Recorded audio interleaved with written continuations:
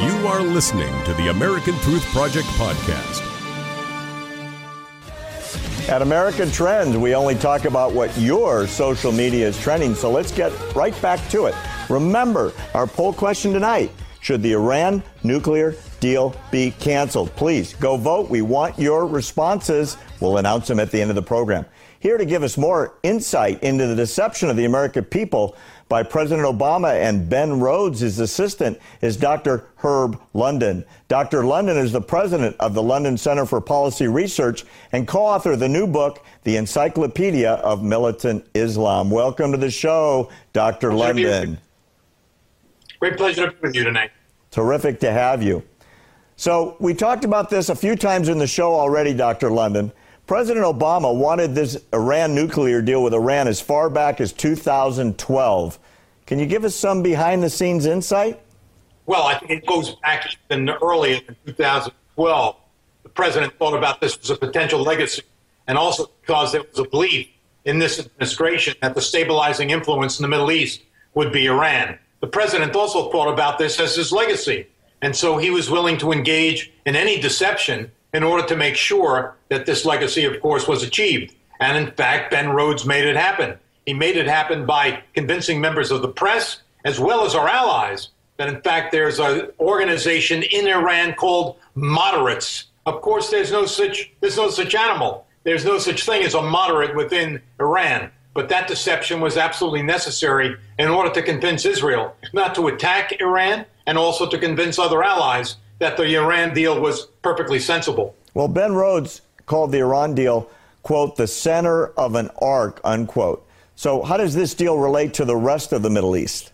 Well, it relates to the rest of the Middle East because, in fact, the Iran deal was designed in large part to create some sort of balance between the Sunni forces and the Shia forces, the Iran deal being obviously a tilt to Shia. What it means, in effect, is that now the Sunni groups will have to put together some sort of counterweight to deal with the Iranian empire. And there is an Iranian empire brought about in large part by the role that the Obama administration has played. All you have to do is look at Damascus and look at Sana'a and look at Baghdad, and you already see the signs of the empire that's emerged. Plus the fact the United States is providing $150 billion of sanction relief for Iran in an economy that's roughly $8 billion in its entirety. So you get a sense that this administration was thinking very seriously about the role that Iran would play in the Middle East, and this is one dimension of it. But to think that this government would engage in this kind of bogus activity to deceive the members of the press in the United States, as well as our allies, is really quite remarkable. Well, let's talk about that in American history. Let's talk about that. This is an expression of postmodernism. So Ben Rhodes does an in-depth interview with the New York Times. He basically pukes out a confession that he deliberately deceived the American public and the press.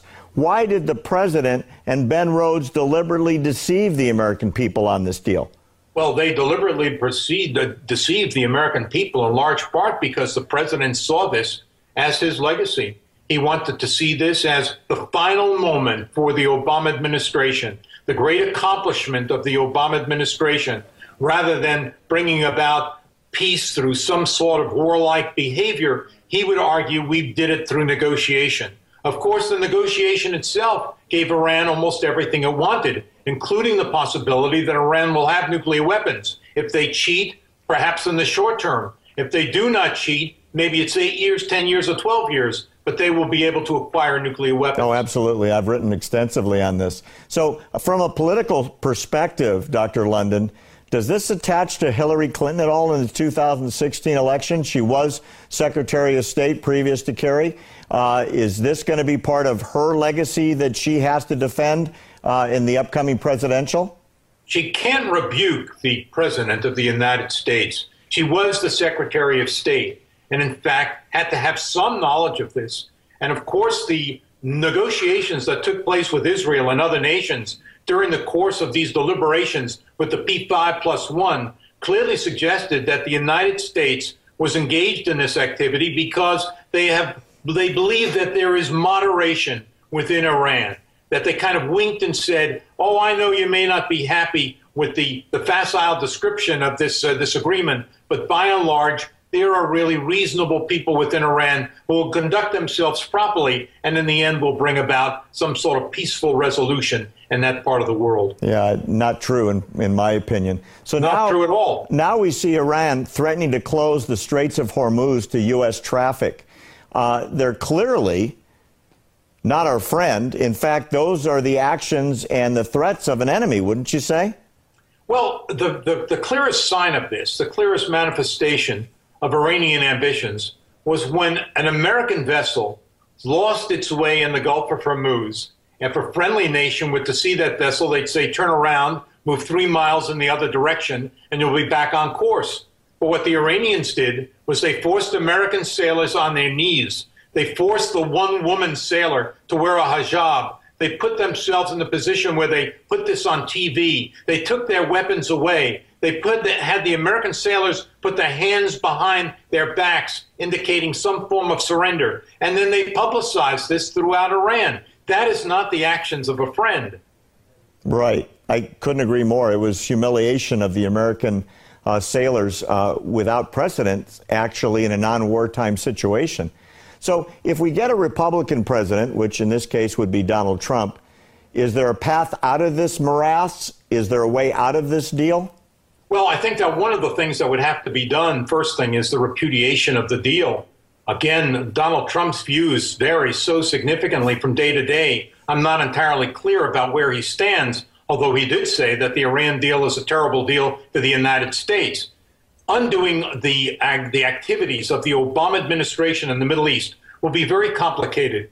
President Sisi of Egypt, who I've met with a couple of times, said very clearly, I love America, but America doesn't love me. We've got to reproduce the confidence that once existed between the United States and our allies in that part of the world. The same is true in Israel. Netanyahu would say, I feel that the United States is a key element in whatever happens in this part of the world, but I could not rely on American views during the course of the Obama administration. So again, reestablishing that kind of confidence is going to be the first task of a new president, and it's not an easy matter to resolve.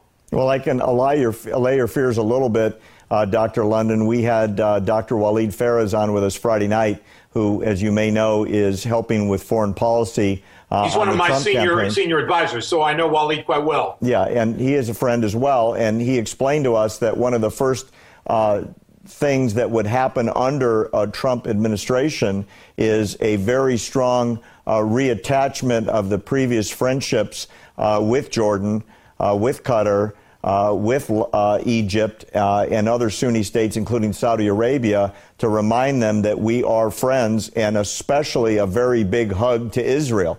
So there will be a realignment in the Middle East, according to Dr. Faraz.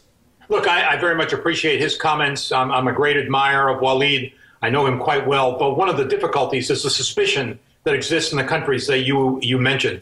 There's no doubt that an attempt will be made of that kind, but the suspicion is very widespread. If you spend any time in Saudi Arabia today, they'll tell you, we can't rely on the United States anymore. They're going to try and create their own defense condominium because they feel that the United States is an unreliable partner. And Walid is quite right. I mean, obviously the effort should be made, but I can assure you that many of the allies in that part of the world are quite suspicious. Dr. London, we've got to leave it there. Thank you so much. More America Trends coming up. Thanks for listening to the American Truth Project, a 501c3 nonprofit. Please subscribe to our podcast and follow us on our social media channels to stay plugged in to the truth. Go to americantruthproject.org and subscribe to our newsletter to stay informed on the latest news.